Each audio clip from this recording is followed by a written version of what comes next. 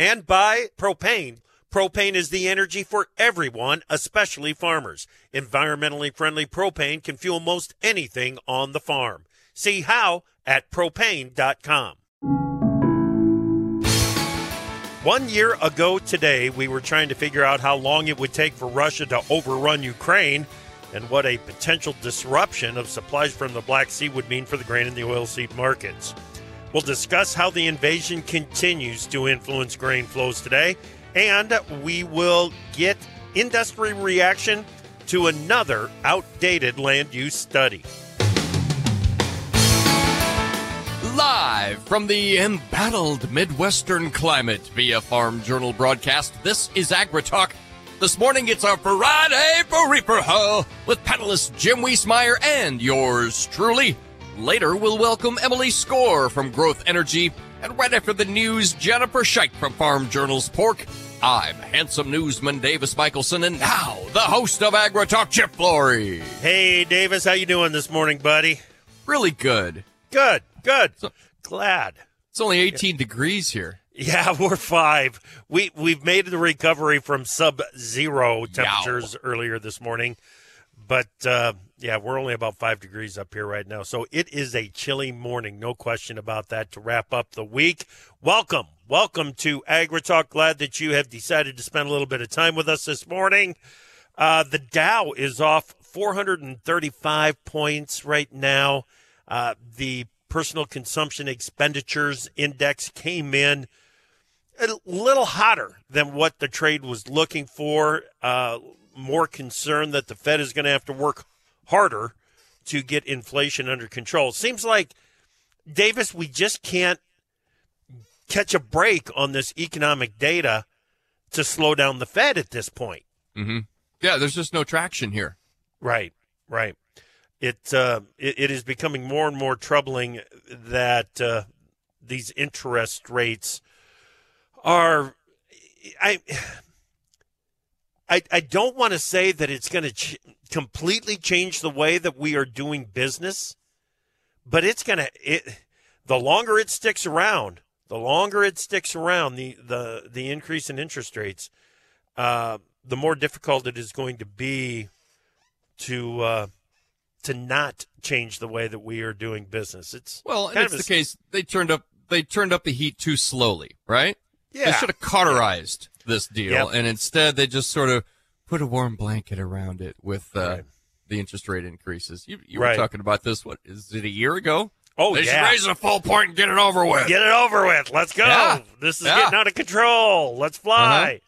Yeah, exactly. We'll talk about that with Wiesemeyer when we get him on here for the free-for-all. He's fresh back from Missouri, so looking forward to the conversation with him.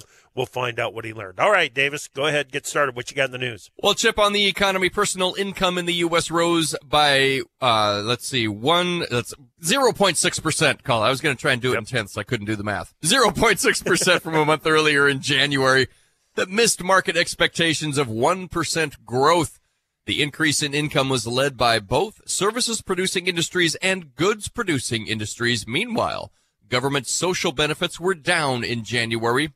Core personal consumption expenditure prices in the U.S., which exclude food and energy, jumped by 0.6% in January. That's the most since August. And let me just toss this one in here, too. Yeah. 2022 ended with the lowest personal savings rate since 2005. While household debt climbed to its highest level in 2 decades. Chip. Wow. You know, this personal consumption expenditure index, that's what the Fed is focused on when they're trying to figure out just what the inflation rate is. So if it comes in hotter than expected, I would guess we're going to be looking at a half-point increase, not a quarter-point increase at the next Fed meeting. Well, Chip, according to USDA, American ag exports in fiscal 2023 are projected at $184.5 billion, down $5.5 billion from the November forecast. The export forecasts for all major commodity groups are down, with the largest drops projected for corn, sorghum, and soybeans. China is expected to remain the largest market for U.S. ag exports. USDA's Economic Research Service released its 2023 farm income forecast at the Ag Outlook Forum. Carrie Letowski, senior economist with the ERS, talks about the numbers. We're forecasting that farm sector income had reached record highs in 2022 and will decrease in 2023 as commodity prices fall and total expenses remain elevated. First, net cash farm income in 2023 is forecast to increase about 20% relative to 2022. Net farm income is forecast to decline about 16% in 2023. That from Carrie Letowski from the ERS. Chip? Well, you know, the idea of what net farm income is going to be doing here in 2023, we've been talking about the increase in interest rates, in input costs, the fact that this is going to be the most expensive corn crop we've ever produced. It's going to bite into net farm income. Well, Ag Secretary Vilsack says a dispute settlement request under the USMCA is likely coming relative to Mexico's decree on barring imports of GMO corn. USDA Annual Farms and Land in Farms report shows the country's largest farms with sales of $1 million or more operate nearly 26% of farmland. 10 years ago, 3% of farms made up that category. The average farm size for 2022, 446 acres, up 1 acre from 445 in 2021. Quickly here, some 141 countries backed a resolution in the UN General Assembly demanding a Russian withdrawal from Ukraine. Meanwhile, China's President Xi Jinping presented a peace plan for Ukraine. And finally, Brazilian meatpackers said they will be able to keep supplying China with beef despite a ban via plants in neighboring South American countries. Chip. Right. All right. Thank you so much, Davis. Let's bring in Jennifer Scheich, editor of Farm Journal's Pork. Good morning, Jennifer. Good morning. So, it's National FFA Week. Let's celebrate that a little bit, Jennifer. What's your story? Well, I've actually been kind of thinking about how hard it is for people to tell their story, right? I was interviewing a farmer the other day, and he just said, I'm not very good at this. I don't like to talk about myself. And I thought, isn't that something we all struggle with? Because it is hard to tell your story. And it just made me reflect on how have I grown in being able to do that over the years. And I really credit it to FFA and spending so much time practicing over and over and over again. And I think that repetition, whether it's practicing a speech or working on oral reasons or just introducing yourself to people and talking, some of those things that we get a chance to do when we're young in FFA, I really think those have helped me become better at it and more comfortable at it and maybe just more willing to try, if that makes sense. Oh, it certainly does. It certainly does. You've got to have a certain level of comfort if you're going to engage those that are curious about what is going on out on the farm. If you're going to engage in them in a conversation, you got to have the confidence to go ahead and do that. And for farmers to be able to tell their story, Jennifer, I was never in FFA. We didn't have it, but I was actively involved in 4-H.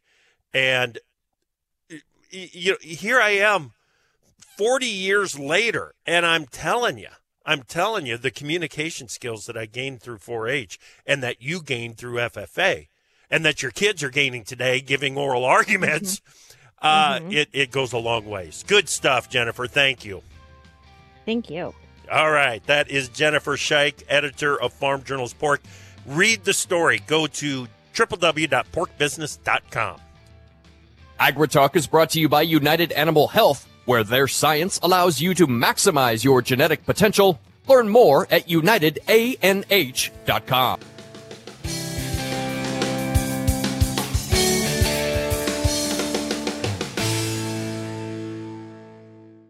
From powering irrigation engines to warming buildings, propane has always been a part of American farm life. Now, you can be a part of propane's future and save money at the same time. The Propane Farm Incentive Program is a research initiative that provides farmers up to $5,000 towards the purchase of new propane-powered equipment. In exchange, participants share performance data to make tomorrow's ag operations more cost-effective, more efficient, and more environmentally friendly with propane. Getting started is simple. Visit propane.com/farm incentive to see if you're eligible.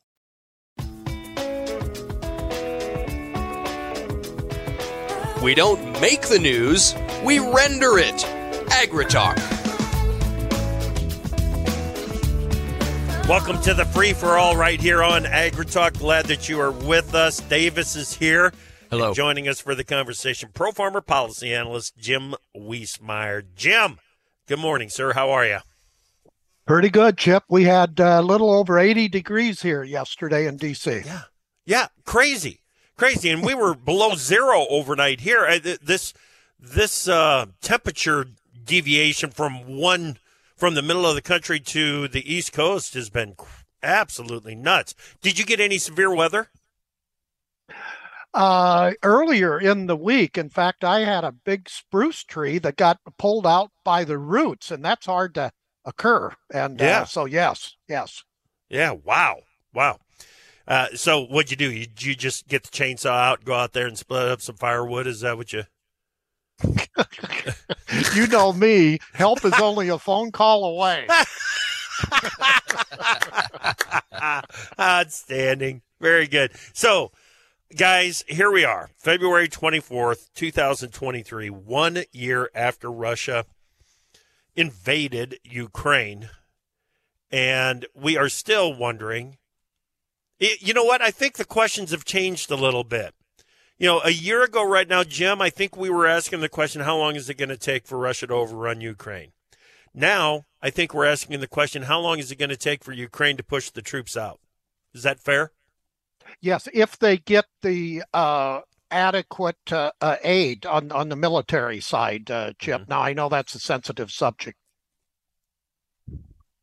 Oh, yeah, it absolutely is a sensitive subject, but you know, we're not going to push them out with dollar bills. They need artillery. They need weapons. That's what I meant. Weapons. They need the proper weapons, and the Western countries have delayed the proper equipment for them to do that. Right. Well, I think the attitude for so long was, hey, let's see if these guys are really willing to fight. I think the Ukrainians have exhibited that willingness to fight for their country. And I think there is now a greater willingness to make sure that they've got the weaponry that they need to drive Russians back. It's not just the U.S.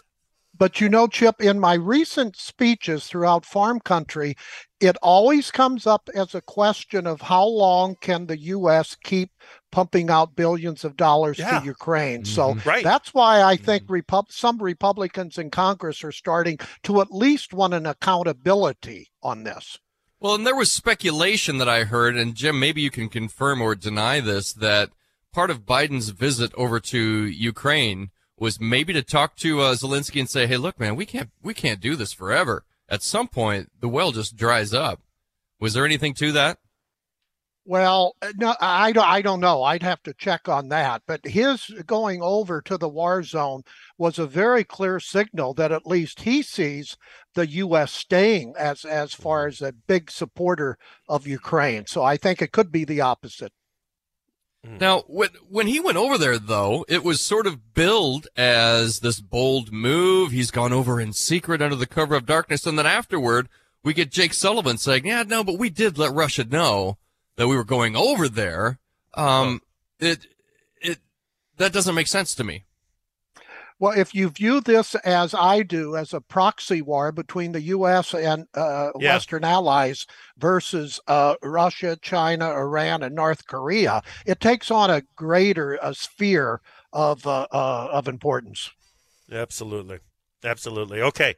Yesterday at USDA's Ag Outlook Forum, Jim, there was a presentation by a Ukrainian official that seems to have made quite the impression on those that saw it.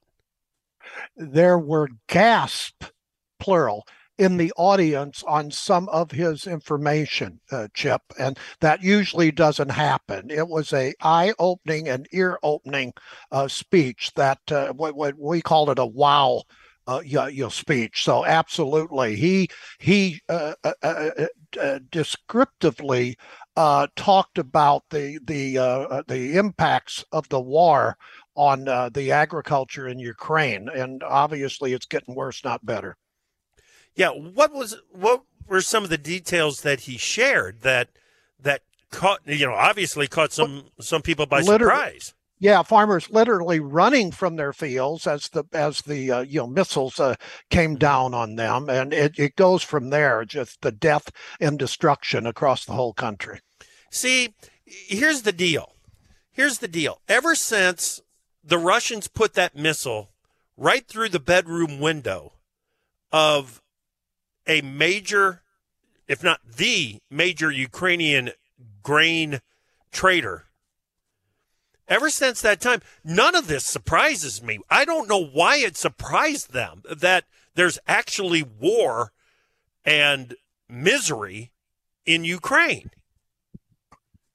It just brought it home, Chip. I think that's what it is, or maybe the majority were not as clearly focused on it. That we have to cover it every day. Yeah. But it was an impact. It's one of the most impactful speeches in a long time at the Outlook Conference. Interesting. What kind of an impact might that have?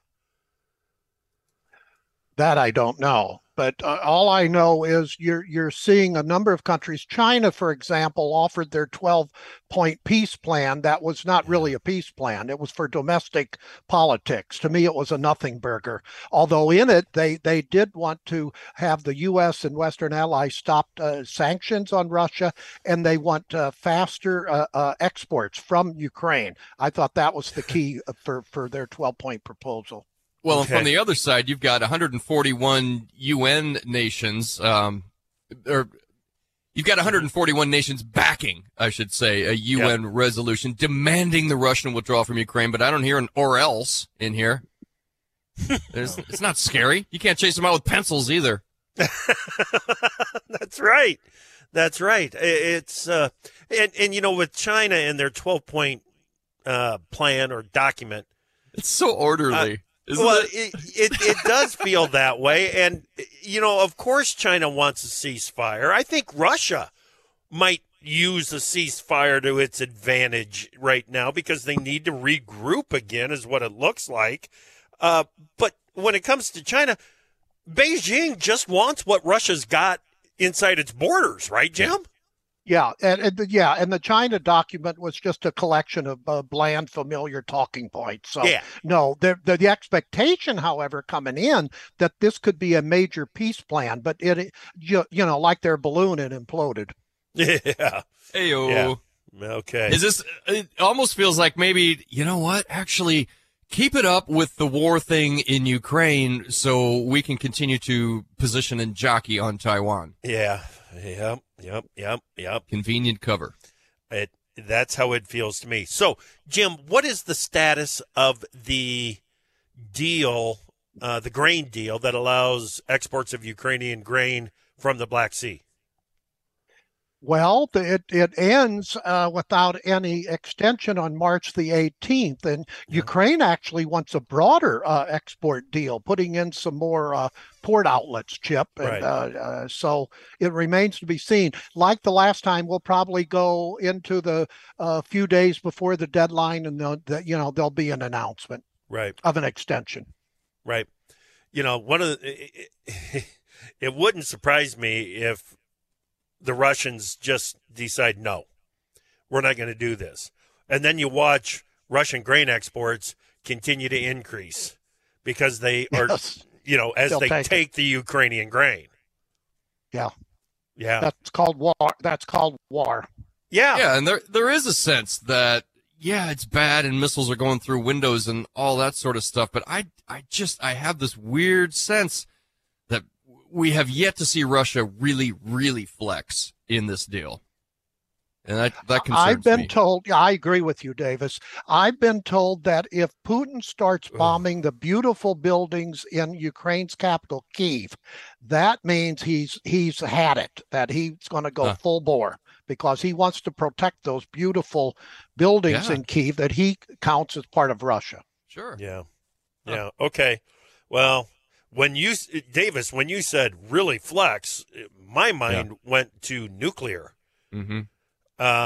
which is something that I think is still on the table for Russia. I haven't seen anything that suggests it's not, Jim. No, and their former president, Medvedev, or however you pronounce his name, more than signaled that that was a possibility again earlier this week. So, no, it's not off their options list. Yeah. I don't know that they would even need to do that. I'm still not confident that we've seen the full force of just the Russian ground military. If Ukraine is able to keep up with Russia, something just doesn't add up here for me. Well, I think what it equals is a Russian force that just wasn't as strong See, I don't buy that. as the Russians thought. They just didn't have the strength that they thought they had. Yeah, I think is what it means. I don't know. Oh, boy, I hope we don't get to a nuclear flex. That's for sure. We've got Emily Skor coming up next. From powering irrigation engines to warming buildings, propane has always been a part of American farm life. Now, you can be a part of propane's future and save money at the same time. The Propane Farm Incentive Program is a research initiative that provides farmers up to $5,000 towards the purchase of new propane-powered equipment. In exchange, participants share performance data to make tomorrow's ag operations more cost-effective, more efficient, and more environmentally friendly with propane. Getting started is simple. Visit propane.com/farm incentive to see if you're eligible. Time for Markets Now with the experts from ProFarmer. Joining us now, ProFarmer editor Brian Grady. Beej, it feels like we're doing some technical damage in the wheat market, the corn market. What's your take on what's happening? Yeah, that's my take. The winter wheat markets in particular, SRW futures, they dropped down to the January low, matched it, and held for now. So we'll see. But just heavy wave of selling there. It's driven by the dollar surging here and at the highest level since early January, up more than 600 points at the moment. And that was driven by the PCE price index came in stronger than expected. So that's the Fed's preferred inflation gauge. And all indications now are that the Fed is going to be more aggressive than what the market had priced in. And that's having a negative impact on export-driven markets, dollar-driven markets like wheat and corn. Right. Gotcha. Okay. Soy complex, we do have some strength in the meal market. Why? Well, Argentina, their crop continues to suffer, and they account for about 40% of global meal trade. So that market's rebounded. It's trying to pull the soybeans off their lows. So setting up for a very interesting close, I think, within the grain and soy markets to see which one wins out, whether it's wheat and corn to the downside or meal to the upside. Yep, cattle complex getting ready for the cattle on feed report this afternoon. Absolutely, and it should be a relatively friendly cattle on feed report, no matter what the numbers say. The underlying numbers are that we continue to decline in the feedlots, so that should be relatively supportive. Waiting on cash trade to develop here too, and then hog futures are mildly weaker. Thanks, buddy. We'll talk to you later. ProFarmer editor Brian Grady, Markets Now.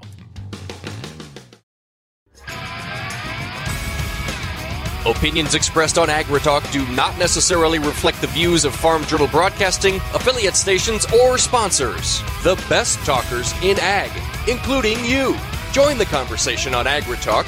Call us at 855-4TALK-AG. Welcome back to AgriTalk and the Free for All. Davis Michelson is with us, Jim Wiesmeyer. And joining us in the conversation right now, Emily Skor, CEO of Growth Energy. Good morning, Emily. How are you? Good morning, Chip. I'm terrific. Thanks for having me. Yep, glad that you are here. This is getting to be some old news here, but Tyler Lark at the Nelson Institute for Environmental Studies at the University of Wisconsin in Madison released another study. And I'm not even going to say that it raised anxiety in the ethanol industry, but it has added to the frustration of dealing with another outdated piece of work. Emily, what's your take? Well, Chip, we've been here before. You and I had a conversation last year about a Tyler Lark study.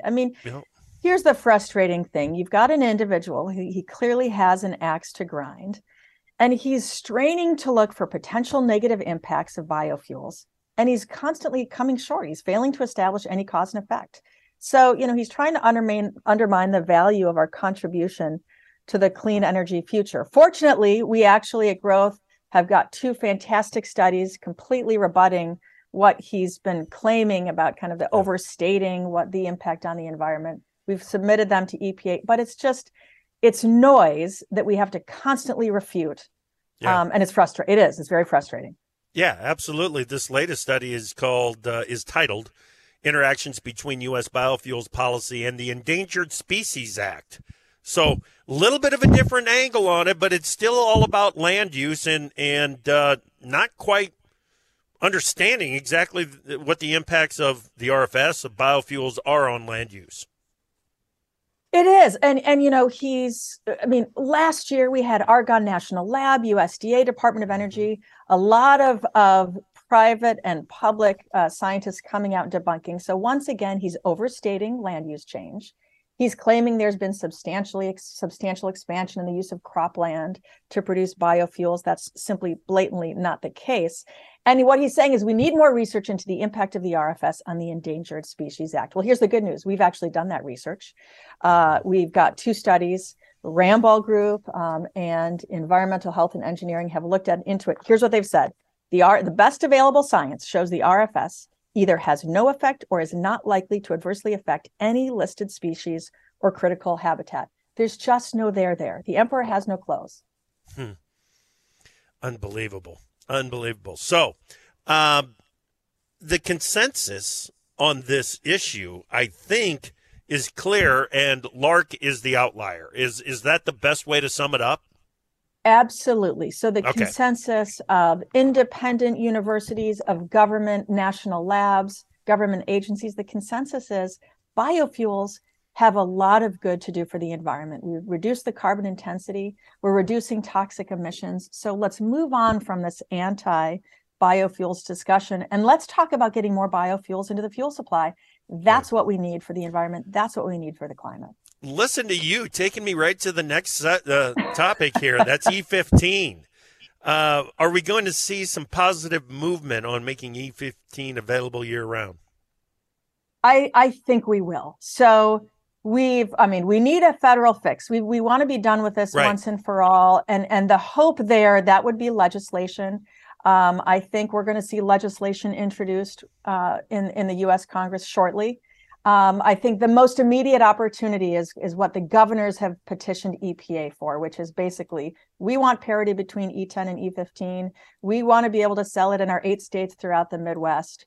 EPA has yet to respond. Chip, I think we're going to see something, I think we'll see something sooner rather than later, hopefully out of the agency.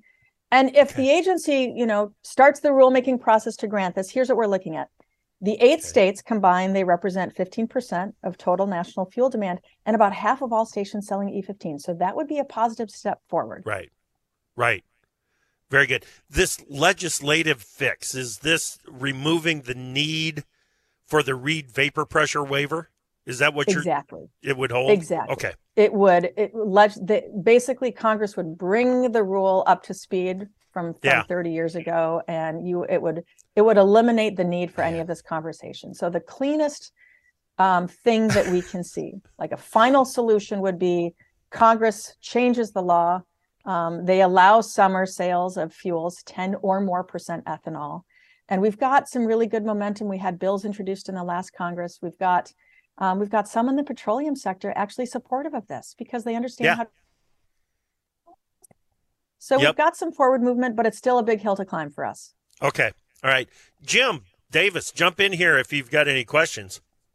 Well, a couple quick ones. What is taking EPA so long to issue a decision on the year round? That's one. Two is, with the divided Congress, what do you think are the odds on getting changes in the RFS? And three, and I think most important, the clean fuels credit begins in 2025. Will conventional ethanol qualify? Okay, that's a lot. Let's start with the first one. What is taking EPA so long? Gosh, I wish I had a good answer for you. We continue to talk at every level of the agency and have our congressional champions weigh in as well.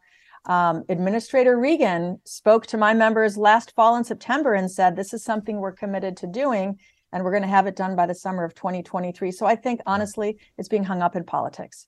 And you've got some in the petroleum sector who are pushing back, claiming this is going to raise the cost of fuel, claiming it's going to be disruptive. And so I think that's what's that's the Emily Score version of, I think, why we haven't seen more movement out of Congress, out of EPA. Now, with respect to what we can see out of the Congress, all right, so the good news is you've got bipartisan support for biofuels. And if we can get a couple of those senators that represent kind of some of the oil interests and help them understand why year-round sales of E15, it's better for fuel supply. This allows us to fulfill Congress's intent with respect to the renewable fuel standard. Maybe there's a chance that we could move something through. But for the most part, Congress is very divided. It's a lot of hand-to-hand combat. So I think broadly speaking, we're going to see more biofuels work coming out of the administration in the next 2 years than we are out of Congress. Okay. All right. And then about the credit. Yeah. So this is coming out of the Inflation Reduction Act, right? Yes. So the clean fuel production credit that goes into effect. Well, that is really exciting news for the industry. We were able to secure a series of tax incentives and credits in the Inflation Reduction Act that will allow us to continue to compete and really demonstrate our performance as a low carbon fuel. Mm-hmm. So the clean fuel production credit, it goes into effect January 1st, 2025, and it's a tech neutral credit. Whatever you do, however you reduce the carbon intensity of your fuel, if you get it below 50, you're going to start getting some tax incentives.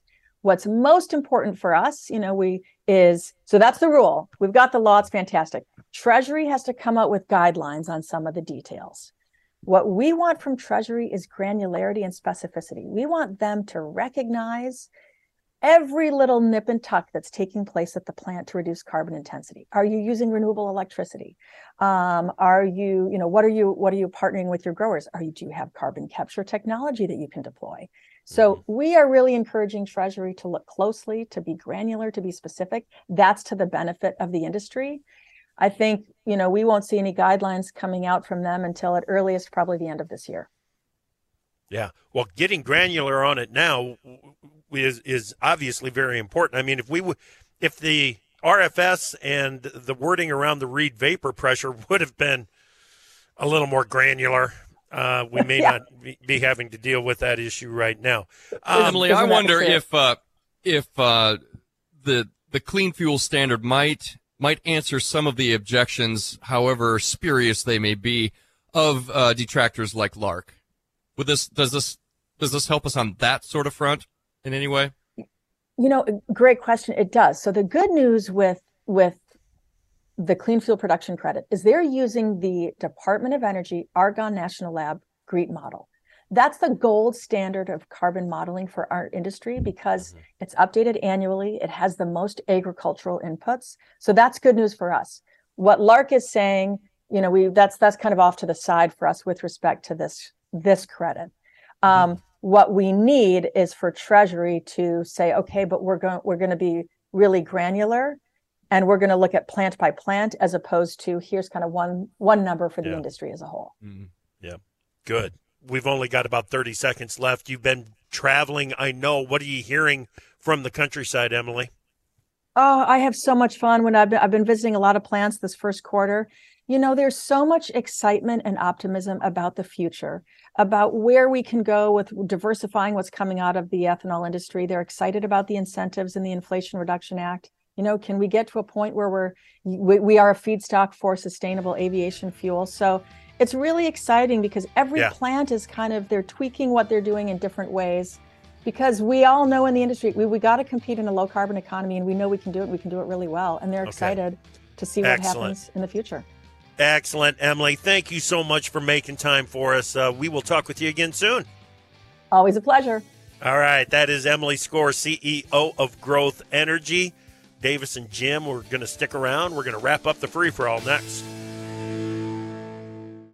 From powering irrigation engines to warming buildings, propane has always been a part of American farm life. Now, you can be a part of propane's future and save money at the same time. The Propane Farm Incentive Program is a research initiative that provides farmers up to $5,000 towards the purchase of new propane-powered equipment. In exchange, participants share performance data to make tomorrow's ag operations more cost-effective, more efficient, and more environmentally friendly with propane. Getting started is simple. Visit propane.com/farm incentive to see if you're eligible.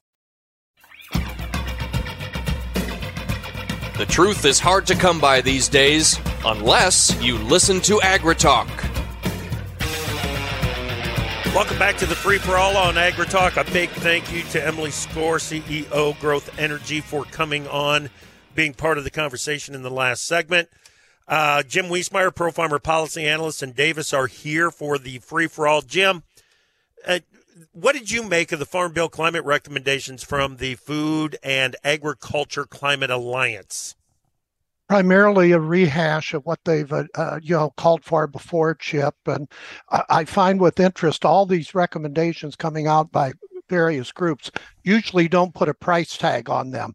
They'll punt it off to they want to see what Congress is going to provide for funding. But in that 30-page report, thing that caught my eye is they waded into the topic of farm program payment limits. And they wanted to give the urgency of climate change, saying USDA should at least have the authority to waive income limits in some programs. Now, that's something to watch because that's a very sensitive topic up on Capitol Hill, both pro and con. Right. Another one that caught my attention was encouragement to include incentives or supports for the early adopters of these climate smart farming practices, talking about cover crops and no-till and so on, finding a way to give the early adopters some incentive to continue doing what they're doing. Legacy payments, Chip. Absolutely. Yep. There is bipartisan agreement on that one, so that better be in any final in any final legislation. What are you hearing, Jim? You were in Missouri talking with Missouri pork producers? Yes. Did you hear any more on carbon credits? Wherever I go, Chip, Missouri and elsewhere, their farmers are very leery, as they well should be, regarding signing anything on farmer credits, even though there are very good firms offering them, because primarily they're getting on the cheap, especially when you compare what's being offered to what European farmers are being offered. So that's an easy conclusion. We have a ways to go on that, Chip. A number of Missouri farmers and others, again, where I go, they're asking, will owners of electric vehicles ever pay their fair share of taxes relative to transportation issues? And that's a very complex question, because the problem that many EV owners are facing is that some states are taxing electric vehicle drivers at rates even much higher than the average driver pays in gas taxes, and that's pushing drivers punishing them for choosing a zero emission alternative. But yet some EV drivers benefit from that federal tax incentive, up to $7,500. So it's a complex it is. issue to answer. But there are two other quick things that I'm hearing from farmers. Again, wherever I go, this bird flu situation is devastating. These impacted producers are looking at the billions of dollars paid out in disaster payments, mainly to row crops, some livestock, but little, if any, has been paid out relative to bird flu indemnity payments. And they're focusing on what the Biden administration and USDA should be doing, and also Congress. And then the other one, Chip, is all the prime acres in the U.S. going into solar panels. There was a 25,000 acre operation in Missouri where one farmer called it CRP on steroids. So they're asking, is there any way to make these acres dual purpose, having both solar panels and allowing some type of farming, sheep grazing, etc.? Yeah. So wherever I go, I'm hearing those issues. Yeah, interesting. And when you talk about the impacts of bird flu out there, I'm not saying that all of this is the result of bird flu, but in the 2021-22 marketing year, we in the U.S. used 5.7 billion bushels of corn for feed and residual use. The estimate right now, as of February, is 5.275. I mean, we lost 600 million bushels, 650 million bushels of demand someplace. And here's connecting dots, Chip. Chicken prices are going to go higher because of the eggs and the bird flu. 2, that's going to make beef and pork even more competitive. 3, we're at a big price spread lower than European pork prices, which means look over the next few months of the likely increase coming in U.S. pork exports. Yeah, okay. All right. Prop 12, decision time. When's it coming? Well, you never get even when you get the exact day the Supreme Court is going to announce it, you don't get a surprise. But I'm picking up from usually reliable sources, Chip, including hog producers, by the way, that that a decision is coming and relatively soon, between now and early March. Yeah. Well, Ethan Lane from NCBA was on the show yesterday. We asked him about it, and he said within the next couple of days we might be getting it. So we need to get that and get it out there as quickly as we can. Okay. Yeah. Vilsack, USDA Secretary Vilsack says that there will likely be a dispute settlement request under USMCA regarding Mexico's planned ban of GMO corn. Yeah, he did say that. And he said not to pursue the case would put the U.S. in a difficult position with other trading partners. So right. he was correct there, and he denied immigration issues were not a factor in the U.S. Not having already brought a case against Mexico. But there was another official, U.S. Special Ag Negotiator Doug McCallum. Yeah. He said the U.S. they're currently reviewing a response from Mexico and that there would be something coming. There's this word soon again. He said Mexico is quietly granting approvals to applications for new genetically modified plant traits. So I think that there's some progress going to be coming up very soon, Jeff. Yeah, and he says that it appears that Mexico is interested in finding a solution to this. Yes. And I think a lot of the importers in Mexico are very interested in finding a solution to this because the importers of the GMO white corn in particular are very happy with the product that they're getting, Jim. That's my understanding. This is a government issue in Mexico. It's not an industry issue, is the read that I continue to get on it. Is that right? Yes, and I was at the Missouri pork meeting earlier this week, and you think they're not watching this because if it did turn into a trade flap, Mexico usually hits U.S. ham exports there. So this is a big issue, Chip. But again, this is also a political issue in Mexico. Jim, we're out of time. Sue Martin, Ag and Investor Services this afternoon.